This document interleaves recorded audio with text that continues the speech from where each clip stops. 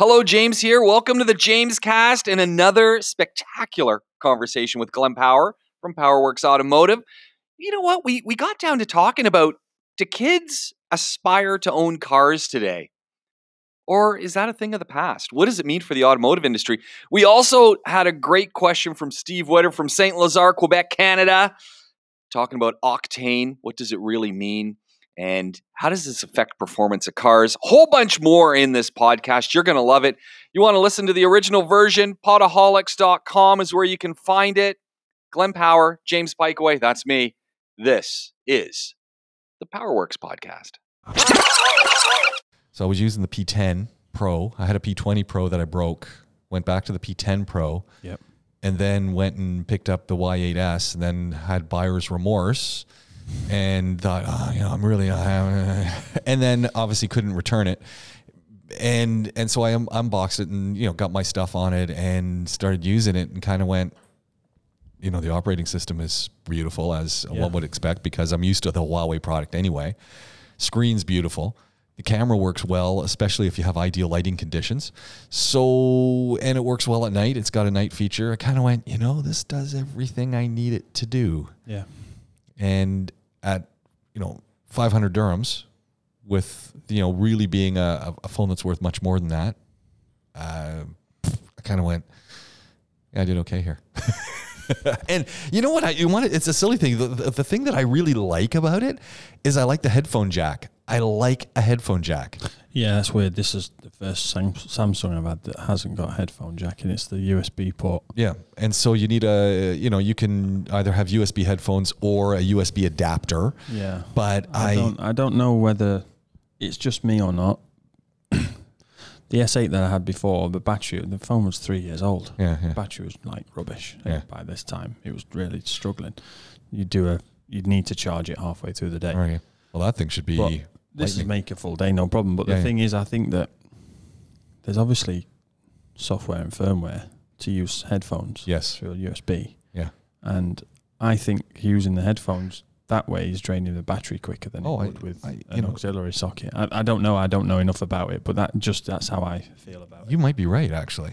And definitely there's a lot of optimization that goes into play to make those things work. So yeah, it's it's crazy. It's crazyville, but it's how do we make it all work? And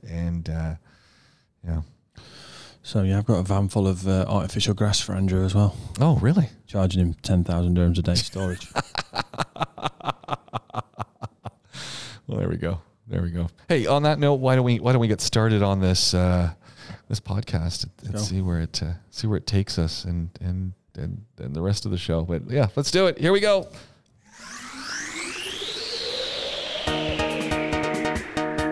All right, it's Podaholics time. It's the PowerWorks podcast with Glenn Power from PowerWorks Automotive, which means we're talking cars, automotive stuff, and a whole bunch more. Coming to you from the Rove podcast studio, downtown Dubai. It's amazing. Last time we got together, we walked around the shop and kicked the tires. I almost felt like we should walk around the parking lot and kick a few tires. You get in trouble there.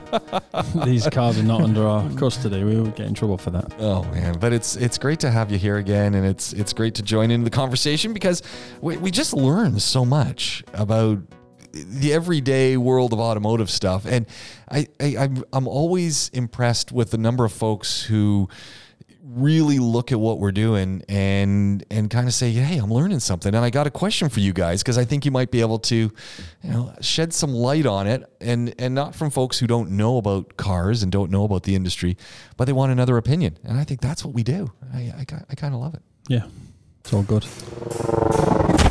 This is PowerPoints with Glenn Power. Which brings me to one of the messages that's come through from Steve Witter in St. Lazare, Quebec, Canada. And this is actually funny because Steve and I go way back, and Steve, great lawyer over there in St. Lazare, doing some really cool stuff. And we, I remember one of the first automotive things that Steve put me onto and I don't know if he's going to remember this, but I know he's listening because he's been asking about his question that we haven't talked about. It's like, oh yeah, forgot about that actually, which is not good salesmanship for, hey, send in your questions, we will get to them, but we do get to them eventually. Yeah, it's just people that, sometimes I just bring my wife in though. Yeah, out of the blue. Yeah, and ruin everyone's plans. And then I had to take the old Wrangler into your shop to see if we could figure out where something went. And yeah, I don't know, we'll just do a podcast. So anyway, well, we did get to it, Steve. But going to how one of the first times I ever spoke to Steve about cars was, this has got to be way back in 1998. Maybe 2002.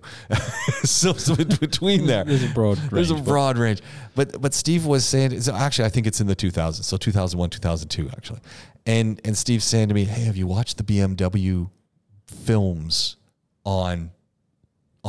Because BMW did a whole series of films to advertise their cars. And I think these are 2001, 2002. So Superstar and more. And they all had big time producers doing them. So Guy Ritchie and others. They're really good. They're films that are selling cars. And when they did them, the best part was BMW said to the folks who were doing it, says, just let us know how many cars you need and we'll give you cars. So make the films. Awesome. Yeah. And that was one of our first times we really started talking about cars. And it was kind of cool. Well, Steve obviously listens to this podcast. He finds it informative, educating, and entertaining. And he said, hey, I got a question for you guys. And this is the way the question went. He says, and hold on, let me get to the top here. He says, he's coming and he says, okay, I got a question about about what's going on with fuel. He says, I've read articles and I've had a question which I couldn't find an answer to. And I think I remember you talked about cars now and then and on your podcast, unless I imagined it. In any event, the world record was set with the low octane. So a world record for automobiles, just going, was set with a low octane fuel, which seems counterintuitive. The article also states that the car develops more horsepower using the low octane fuel, and I can't understand it. And so it was kind of interesting. And I sent him back a quick response that you had to that. And he says, I know octane level doesn't equate to power. High octane means the gas can withstand higher compression without auto igniting. Because of this, high performance cars usually use higher octane gas since they use higher compression engines, etc. But why do you think this low octane fuel would give this vehicle such great power, and also why it would give it an opportunity to be fairly efficient? Yeah, I mean, there's a few things here. The first thing to answer is obviously the octane question, which which you sent me. I think it was on Facebook or Instagram. You messaged me, I think, and then I think I gave you a bit of a reply to it there.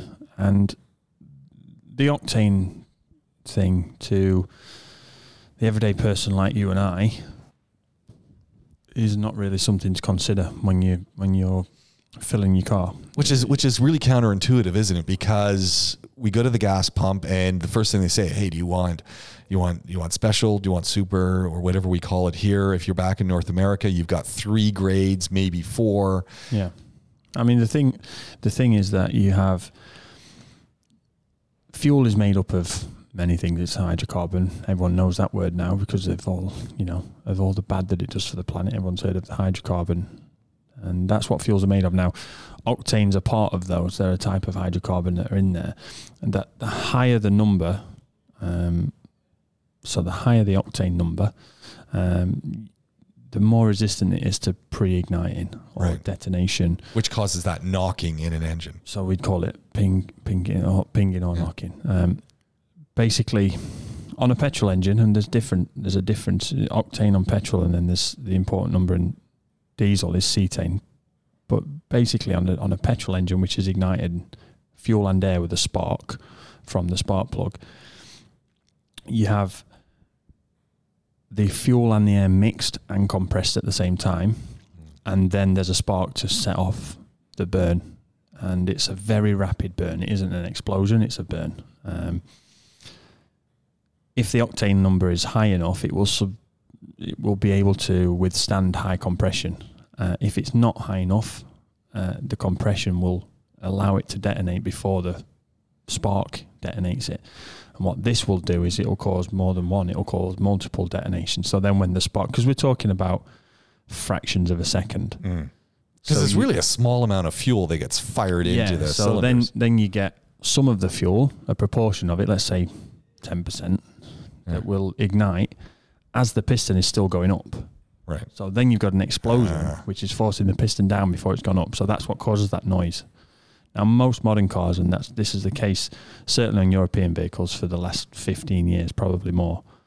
In fact, definitely more, maybe 20 years, have a knock sensor. And its job is basically to detect this knock on the engine and then manage through the fuel, through the engine management system, to then manage the fueling of the engine. And also, if you have VVT, so variable valve timing, to manage the valve timing on there to try and account for the knock-in, because that will cause and does cause serious engine damage. And this has been a huge thing that people have constantly been trying to deal with, and this is where the technology in a vehicle. Yeah, well, it used to be lead before. You had lead in fuels. Huge issues. And then you'd have. Then when leaded fuel's obviously horrific for the environment. Yeah. To have done away with at petrol pumps, but then you used to have to buy the lead additive. Right. Some old engines you still have to pour the lead additive in, because they'll just knock.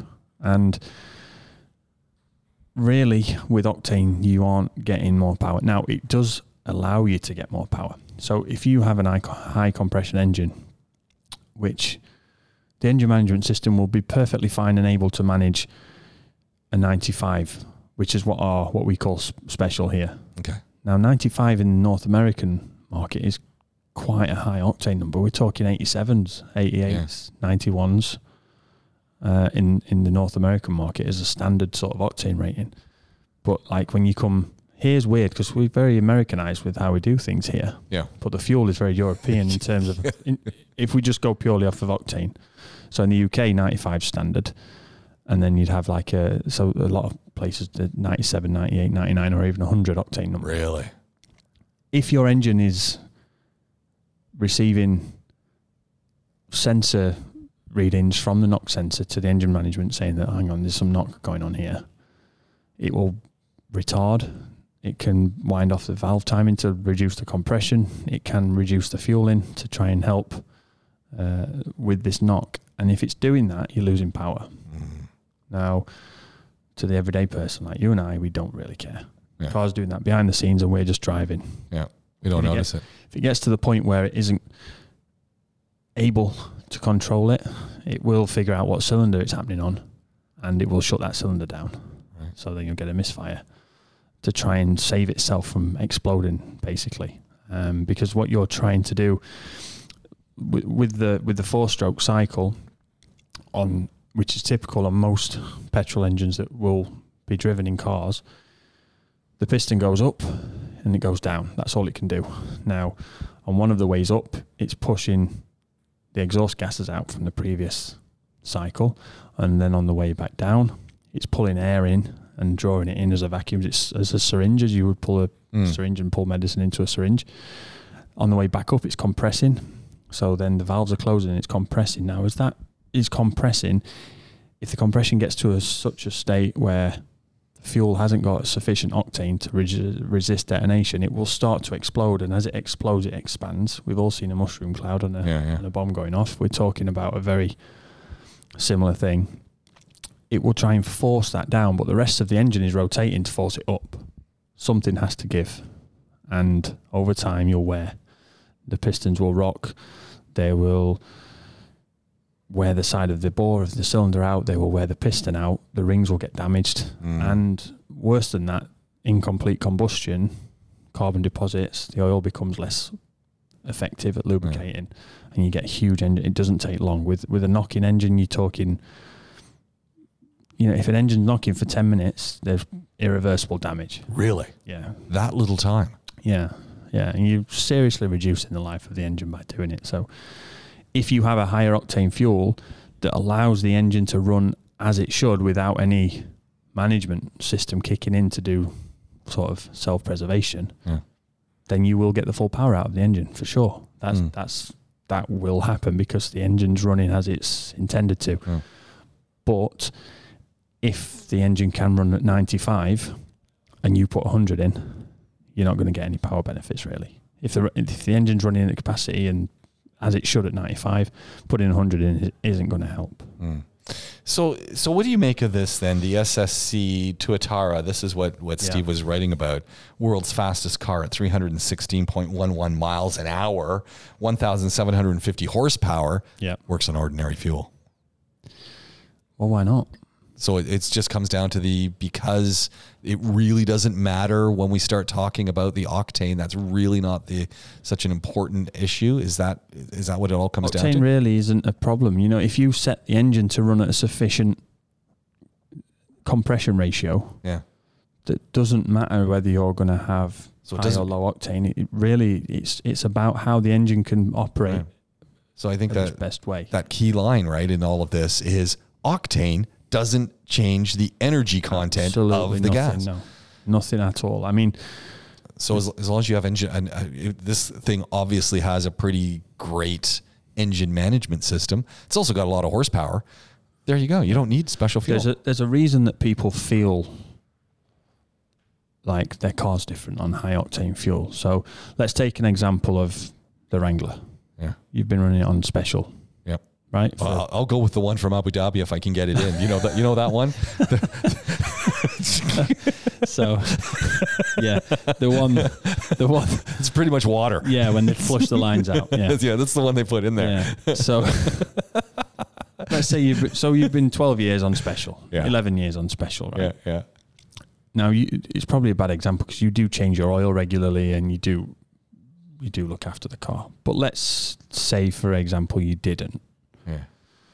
Now, I know, and you know, if we take that engine apart, there will be carbon deposits on the valves, on the pistons, on everything, the oil control rings, the compression ring, everything on the internals of the engine will have carbon deposits. So if we're talking about an area, a volume, in the combustion chamber in your engine, so as the piston comes to the top and it gets to the chamber where the valves are closed, and that's where it's compressing, if that volume is, let's say, 5 cubic centimeters. If you've got carbon deposits on the bottom of the valves, where the valves seat, on the top of the piston, you might lose half a cubic centimeter. So if you're compressing the same volume into a smaller space, there's higher compression, the ratio is higher. So you will have potentially from 12 bar, you might have 13 bar of compression. And that's a big difference. And on lower octane fuel, you will get some pre-detonation potentially. Now, the way to fix that is to clean the engine, but who's going to do that? So then when you go and put higher octane fuel in, the engine management isn't winding back for anything because it's not detecting knock. You're not getting any knock, so you're actually burning the fuel properly. So regardless of the management system, higher octane fuel is allowing the engine to run better again because the engine compression, the octane number in the higher octane fuel can manage with that and cope with it. So you think, wow, this gives me way more power because I'm getting 10%, 15%, and that's a genuine thing. But it's a little bit like getting addicted to a drug because then what happens? Where do you go from there? And you're still getting carbon buildup, and every time your engine running, there's still some form of carbon buildup. And at 300,000, 400,000 kilometers, you know, we're talking about a considerable, and it's not negligible, amount of increase potentially in compression. Now, that can be offset by the fact that the valves don't seat properly, so you lose a little bit of compression, the pistons are wearing in. But the reason people feel like there's more power is because they're counteracting for a reduced area in the compression chamber, basically, by putting higher octane fuel. So this is again exclusively petrol. Diesel's different. This is Power Points with Glenn Power. Diesel is the air's compressed to a super high temperature, and then the fuel is injected in as a mist, and then that explodes. The diesel engine is an explosion. That is a literal explosion, and that's why they're so noisy. That's why they sound knocky, because they are banging. Petrol engines rumble a little bit more because it's a very fast, but it's not an explosion, it's a fast burn. Yeah. So that's where the difference comes there. But octane is purely relevant to... So with this car, probably we've got the engine design, probably we've got an engine management system that when you bring it all together with the regular octane fuel, it's just optimized. I can look at it stepping back and remember the sort of stuff that we did and heard about happening and got taught about happening when I was at VW in the early 2000s. And Ferdinand Piëch saying he wanted to do 100 kilometers on a litre of fuel and get on with it. And I want to do 200 miles an hour while reading a newspaper in the back of a car, get on with it. So all of a sudden the 3L, which we called the 3L Lupo, and it was called the 3L because you could do 100 kilometers on 3 litres of fuel, which is great. Wasn't quite the 1 litre he got there in the end with the XL1, but then the Phaeton comes along with the W12 in it, and you can do 202 miles an hour in it while he's sat in the back reading a newspaper. So these things were happening, and this car is probably part of its design was, well, look, electric vehicles are probably not sustainable. We need to get as much power as we can out of petrol engines now because diesel's everybody's favourite thing to hate. Yeah. So what can we do with petrol? And, look at all the cars now. If you see a BMW 535 6, 7, 8 years ago, that's got a 3.5 straight 6 in it. Yeah. If you see a 535 now, it's got a 2 litre turbo in it. The numbers don't mean anything anymore. Well, and that's somewhere we want to go in a minute. So we've got smaller engines with turbochargers on there to get equivalent power of the bigger engines before. We've got a 6.6 litre Trans Am in there that can do 170 brake horsepower. Yeah. Yeah, we can get 170. I was working on cars with 170 brake horsepower from a 1.4 10 years ago. Yeah. 12 years ago. Yeah. So we're going that way to the point where it keeps internal combustion alive and it keeps the oil industry going, obviously, but it allows for a slower transition to the reusable. I remember not so long ago when the number and in our last podcast, I said the same thing to you. I said, they got a 3.2, whatever. And you go, yeah, it doesn't mean anything. Oh, yeah, it was the 35 TFSI. Yeah. Wasn't it? And I went, a 3.5 liter engine. And you go, no, that's not what it means. Yeah. And I'm going, when did that change? Like, I seem to have fallen asleep and woken up where those numbers meant something to now they don't mean anything. And so why would they put 3.2 there? Is that it's version 3.2? Like, I don't. Yeah, well, there's a couple of things. I mean, blame Mercedes. Don't blame Mercedes, but hey, Mercedes did it. Pause for a second. Yesterday, I saw a C300 convertible, and I don't know if it was new or old. I mean, it wasn't old, but I didn't look it up yet. But C300, and it was cool yet weird looking because it's small, right? Yeah, it's relatively new to 300, yeah. And so it's kind of small. It's kind of rounded, and the guy or the lady, I don't know, I would get close enough, didn't have the roof down. So I was trying to... Why? Well, that's what I was saying too, because, I'm driving around... 28 degrees outside. I know. I've got no windows on my thing, and but it didn't have the roof down, and I was just looking at it, trying to figure out... On the way to Gargas because it stopped working. Roof stopped working. Warranty claim. But I was just trying to figure out, wow, like this is a small convertible that's got some nice lines on it, but from the back, it was kind of round and weird looking, almost like the EOS? EOS, yeah. It kind of had the EOS look, but of course, different company, but it reminded me of an EOS. Yeah, there's a lot of... it's funny because DJ was with us. He went on the latest A8 launch with Audi before he came over, and Audi and VW Group as a whole really have a bit of a chip on their shoulder with Mercedes. There's a lot of competition there, and it's healthy. Yeah. But I mean, we shared eventually they merged the training facility in the UK for head office of Mercedes and for VW, and there's always some collaboration. Yeah. But we make vans together, so the Sprinter and the Crafter, and so there was always some collaboration. But Mercedes S-Class, everybody waits for the S-Class, so they know what's going to be on their Asian cars in 10 years' time. Yeah. Because the S-Class, I mean, you look at an old S-Class 15, 20 years ago, and it's way more advanced than Land Rovers. Yeah, of course. Let alone the Toyotas and the Nissans out there. So everyone waits for it, and there's obviously a bit of like, oh, you're joking from the VW group. Yeah. It's like, come on, we could have done that. You know. So when the A8 launch was out, talking about the screens inside and everything else, and it's a phenomenal car, that car. The safety features on it are cutting edge.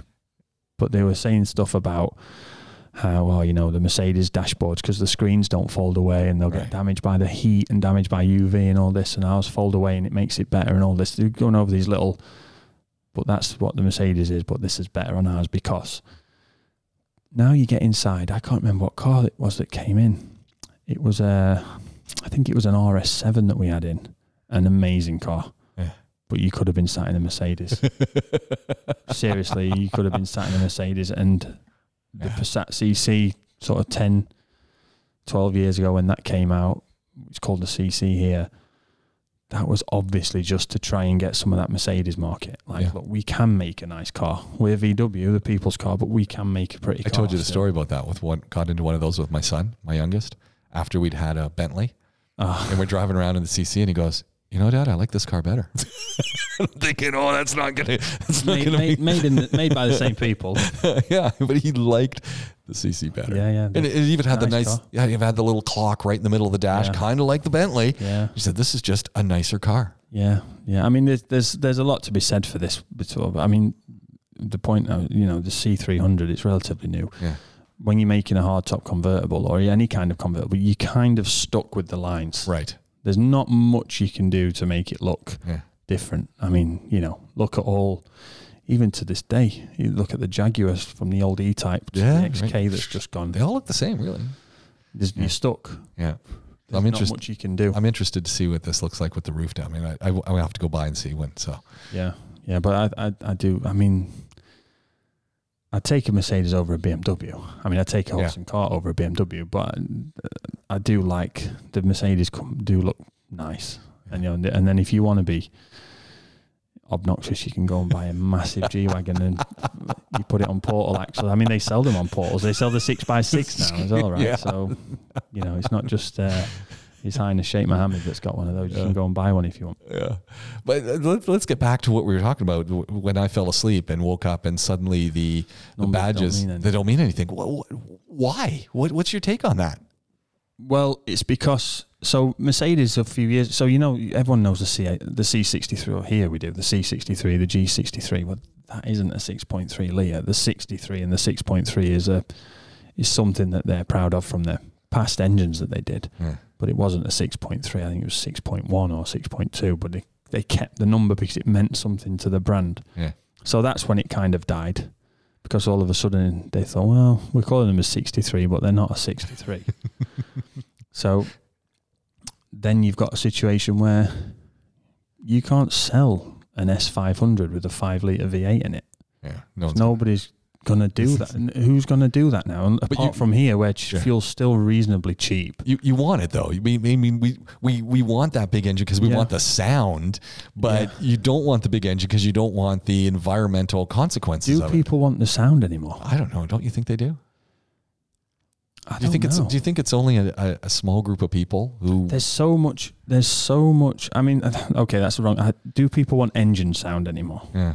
Well, that's the other problem, right? Because you get into the car and you don't hear the engine sound. It's too well made. It's all wasted on the people outside. They're too well made, right? So obviously, what happens? You want an S500 because of the 5 litre V8, or do you want an S500 because of the trim level that it was associated with and the output of the engine? So, hang on, the last S500 made 400 horsepower. Well, we can get that from a 3 point whatever or a 4 litre and turbocharge it. Okay, we can put 2 turbos on it, and you know. And does it really make a difference when I put 2 turbos on? Yeah. Oh, yeah. Okay. Yeah, huge. One for each side. You know, one on each bank if it's a V engine, or you can put a small one and the big one, so you don't get lag and inline. The twin charge engines are quite popular. So the numbers just refer to so from VW's point of view and the Audi in question, the numbers refer to output of the engine.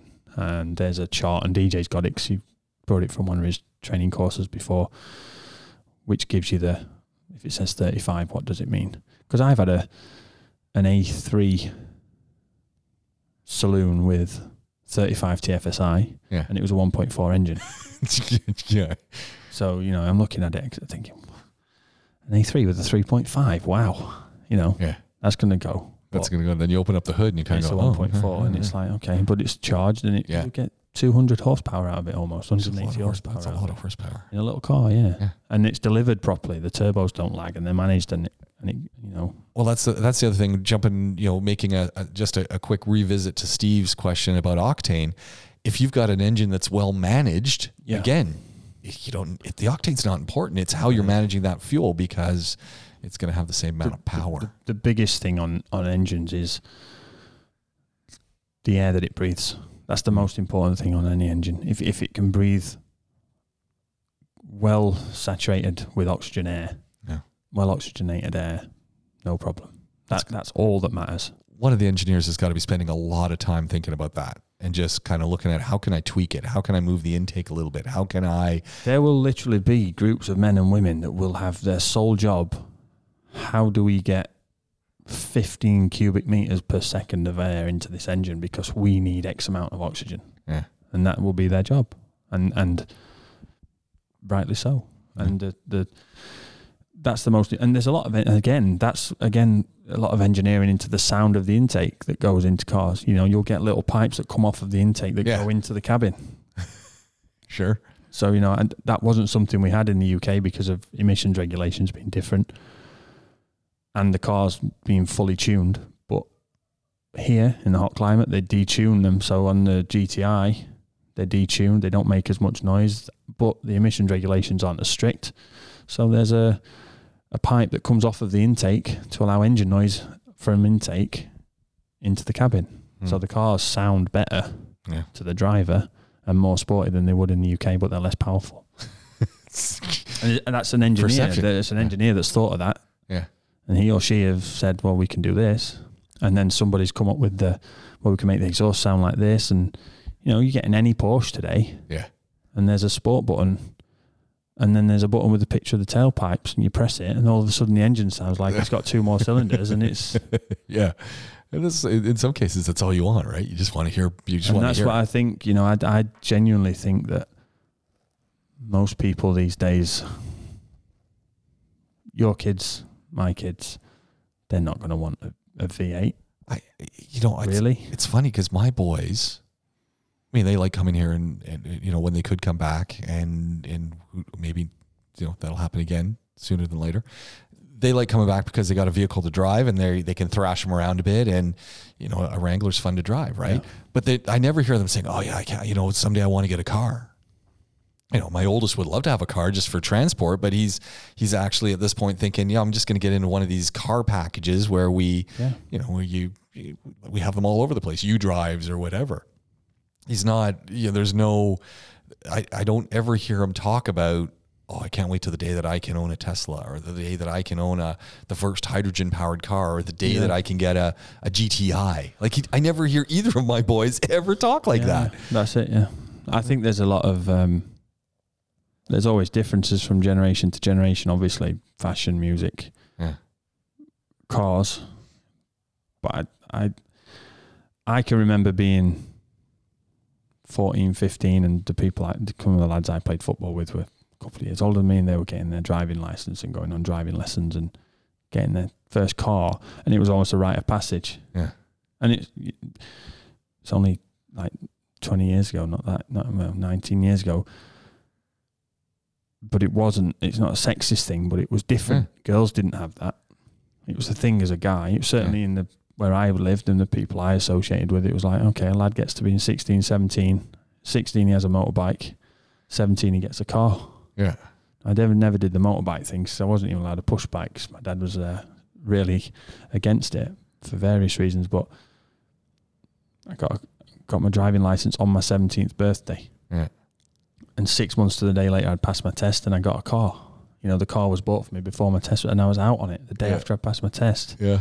Changing the cassette in the tape player and not looking where I was going and going up the curb and smashing the wheel trim for the first day, like within an hour or something. No. So, you know, this just, but that I don't think, or I don't know. My kids are 5 and 2. I don't know. Maybe it does exist. Maybe it's different. It's just one of those. But I just don't see it as much. When I go back to the UK, there's, I've got young kid cousins and stuff that would be coming up to that age that they don't drive. Yeah. And another reason for it, they still live at home. Yeah. I wanted to be out.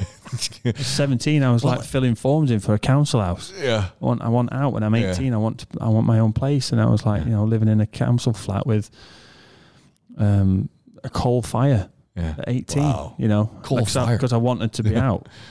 But that just, people can't do that now. It's different. And that's just in 20 years. That's just what's happening in the last 15 I wonder years. if some of our youth, like you said, aren't even, forget about the cars. They're not even going to get their licenses. Well, this is it. Why would you? My kid brother, he's 30 now, but he's 4 years younger than me. He's not got his license. Really? He doesn't care. He lives in a city. Yeah. Well, he can get a bus every 2 minutes to the train station, where there's a train every 2 minutes to everywhere he needs to go. Yeah. So he doesn't care. He gets a rail card and a bus pass and get a works taxi in the city. And it's like, you go somewhere, you get a driver, you get a taxi, you organize it up, and away you go. Do you drive? No, I don't drive. And fuel's. Well, think of the savings you have, right? Fuel's £1.40 a litre, I guess. So what's got money for that? You need 50 litres. Yeah. I mean, you're talking 70, 80 pounds to fill up a car. No. You're just not doing it. Who's got that kind of money? No. So, and then parking. Don't forget the parking.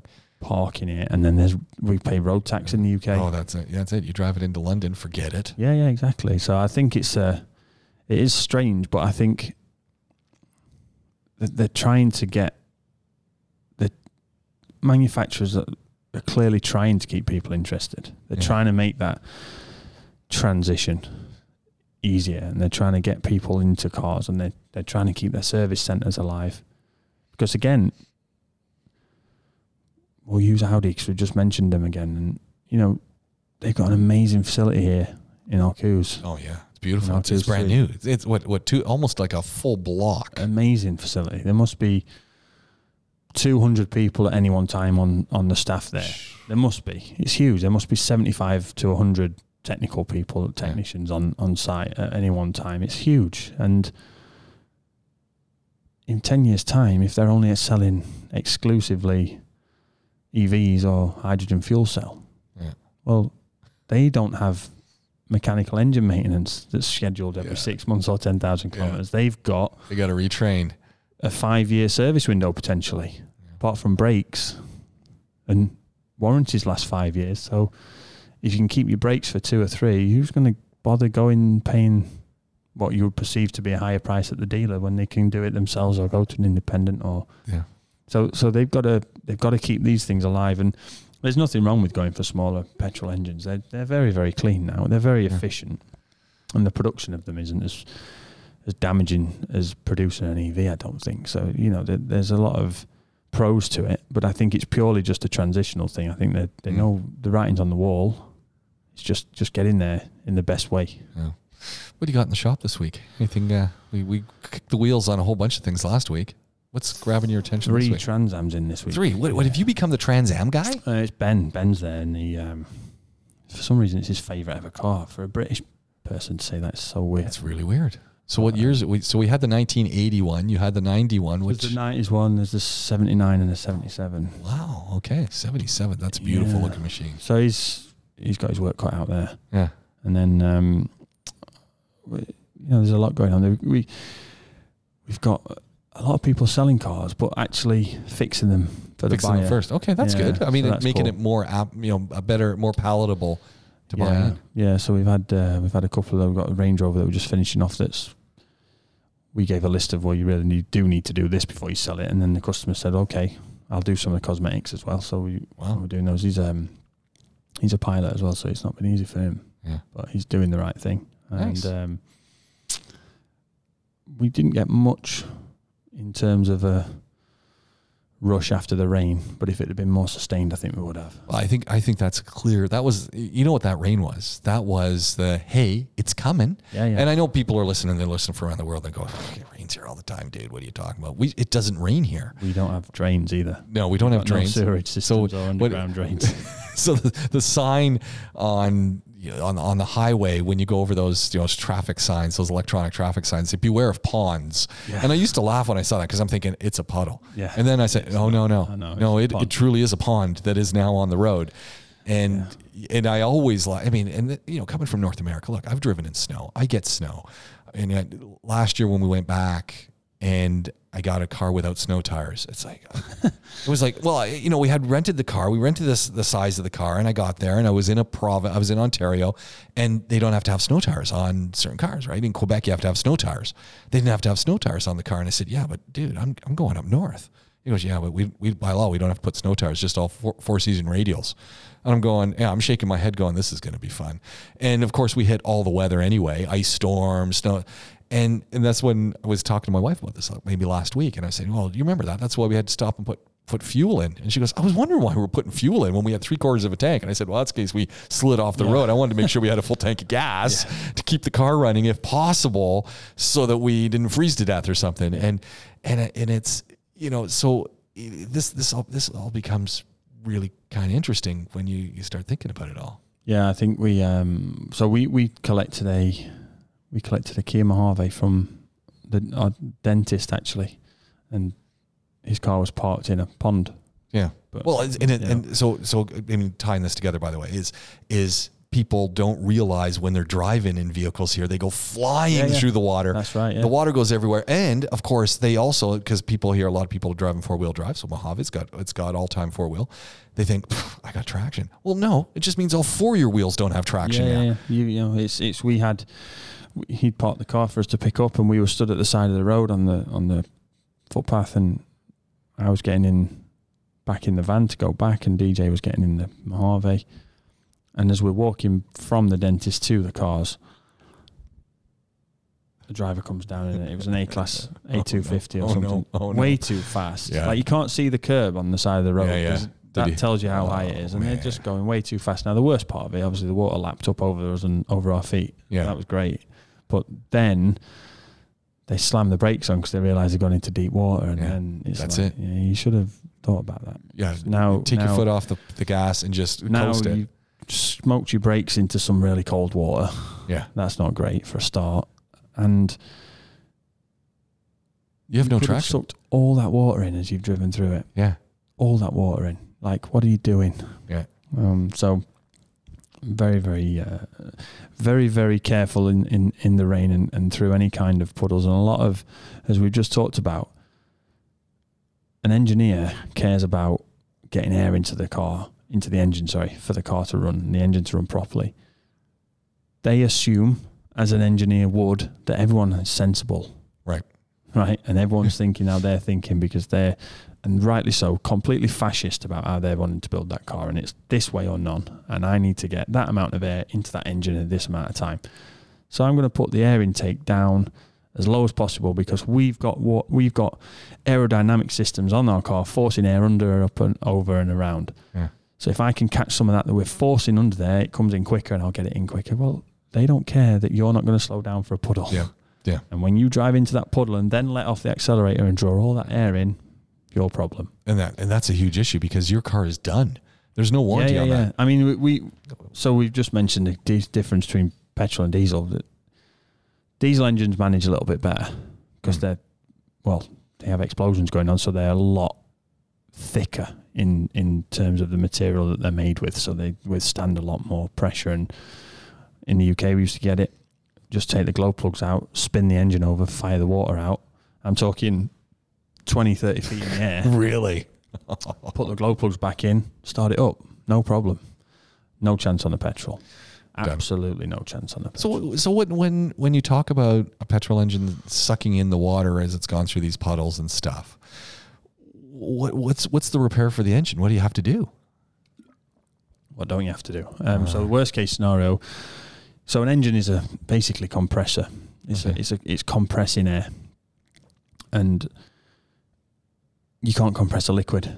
All right. So you put a liquid in there, and the engine is trying to squash water, and it can't. It can't do that. It can't squash it. So something has to bend. So if you have a combustion chamber of, as we've said, let's say 5 cubic centimeters, and you get 10 cubic centimetres of water in that cylinder, which is not a lot, where's it going to go? So normally, the first thing to bend will be the valves, but very, very quickly the connecting rod will bend, and if it doesn't break and put a hole in the side of the block, it will sufficiently bend to the point where the engine can no longer move. It just seems crazy, given that you think Germany, where Mercedes and things are made. You think North America. I mean, they get a lot of rain, they get a lot of water. You think they would think a little bit more. Yeah, but I guess they got better drainage. That's it. We don't have the drainage here, right? We're a desert, and I guess most people, when they see a big puddle, they go, "Whoa, I'm not driving through that." Yeah, you just get used to. It's a shame because you can have hazardous weather training in European countries, particularly Western and Northern Europe, and you can have hazardous training in North America, and you can have that kind of, well, let's go and do a driving lesson while you're learning to drive in the snow. Let's go and do a driving lesson while you learn to drive in the rain. And driving on a wet road with a low sun in the winter in the UK is awful. You're blinding yourself. It's horrible. Nobody has sunglasses in the UK because it's never sunny. It's always sunny after a rain shower when it's like November, and it's literally never comes up higher than the sort of horizon, and it's just blinding you because they're reflecting off the road. You can have those lessons in those countries, but here, if you had to wait for a hazardous weather lesson before you could have your license, you would have to train the whole year, or there'd just be people wanting to learn to drive in January. So you can't do it, and a lot of people get caught out, and it's funny because it's newspaper the next day, there'll be an article from a motoring expert about be careful in the rain, and the traffic reports, there'll be somebody on the radio saying be careful in the rain, and on the TV, on the news channels, careful in the rain. But everybody forgets. I sometimes wonder, and this is not, I'm not slagging off the automotive manufacturers, but they do such a good job of telling us how safe the vehicles are, how much traction they have. They have the ABS, well, they have lots of USBs too these days, but they have ABS. And they go on and on and on about the features and the sensors and this is the safest thing we've ever made. But not saying it's safe, but hold on, you still have to be really mindful of nature. Yeah. And so it's almost like we get lulled into this false sense of security. And again, it's not their fault, because this is, like you said, the engineers have said, common sense says you see a pond across the road. This is it. You're doing 120, 140 kilometers an hour. You don't hit that thing, because I mean, I can remember hitting one, and I wasn't even going fast. Like I'm doing like 40 kilometers an hour, and it's in my neighborhood, and I'm going through this puddle. I'm thinking, oh yeah, I'm going to hit the puddle. It's a Jeep. It's going to be fun. Blah, blah. The scary thing is the way the water came up and engulfed the windshield. I couldn't see. And I'm just thinking, hope there is nothing on the other side as I'm coming through, because, by the time I slam on the windshield wipers to clear the screen, you don't know what's coming. No. And 50 kilometers an hour you've traveled. And it's fear. 2-3 seconds to clear the screen. You've traveled a fair distance. It's full fear at that moment. And I mean, I've gone through situations where I'm hydroplaning, and it's just like, take your foot off the gas and don't be turning that thing. Just let it go until you get through. And again, windshield's covered, full fear, because your first reaction is foot off the gas, slam on the brakes. Yeah. Well, then you speed up and you lose the ability to maneuver. It's like counterintuitive, because we're thinking, hey, I've got ABS, I've got all these sensors, it's all going to work. And I've got 4-wheel drive. It's in 4-wheel. It's like, yeah, but your 4 wheels are not connecting to the tarmac. That's those 4 wheels are to drive, not to stop and not to corner. At no point does it say 4-wheel cornering. It's an interesting time when it rains, and it is down to what we would perceive as common sense, but sometimes people forget themselves. Sometimes people think, it won't happen to me. Hey, a quick question. Are we doing a PowerPoint today? Guess the Octane one was the PowerPoint, wasn't it? We should have thought about that before. We should have thought about that. These are the off-air chats that end up on air. Yeah. Okay. So we'll do that. Yeah, we should have done a PowerPoint on the Octane. Not a problem. I will amend it. I should have thought about that. Yeah, I should have thought about that too. Never mind. Planning on the go here. Yeah, it's all right. What can you do? Oh man, I'm almost thinking we want to wrap things up. This has been fun. Yeah, we've had a great conversation. Good one. Yeah, as always. I don't think, have we ever had a bad conversation? I think we're actually up to I think this might be our 70th podcast on Podaholics. Nice. I think we're at number 70, which that's a lot of chat. I was actually thinking about that this morning as I was looking at the numbers, and I was just going, that's a lot of talk. Yeah. It's almost as long as one Joe Rogan podcast. Yeah, exactly. I mean, we're getting up into Joe Rogan territory now, aren't we?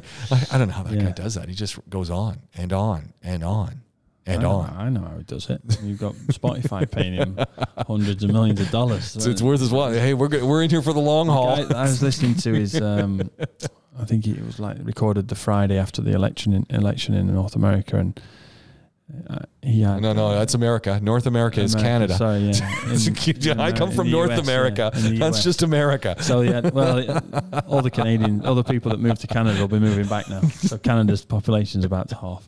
But no, he had an ex-CIA guy, I think Mike Baker's name on there. And it's like, I was just flicking through, I wonder how many views this guy's had. He's got 10 million subscribers. Yeah. It's like nearly 3 billion views on YouTube alone. Like, that doesn't account for people who actually listen on other. Yeah, it's just insane. So, hey, more power to him. Yeah, exactly. Yeah. Oh, man. Well, you know what? We're going to do it all again real soon. This is Podaholics. You've been listening to Powerworks with Glenn Power. My name's James Pikeway. Get a hold of us if you want to. Podaholics@gmail.com. Fire your questions in. You've got comments, queries, questions. That's how you do it. Don't forget the social media, Podaholics with a K. We'll do it all again real soon. Thanks for listening. Share the link.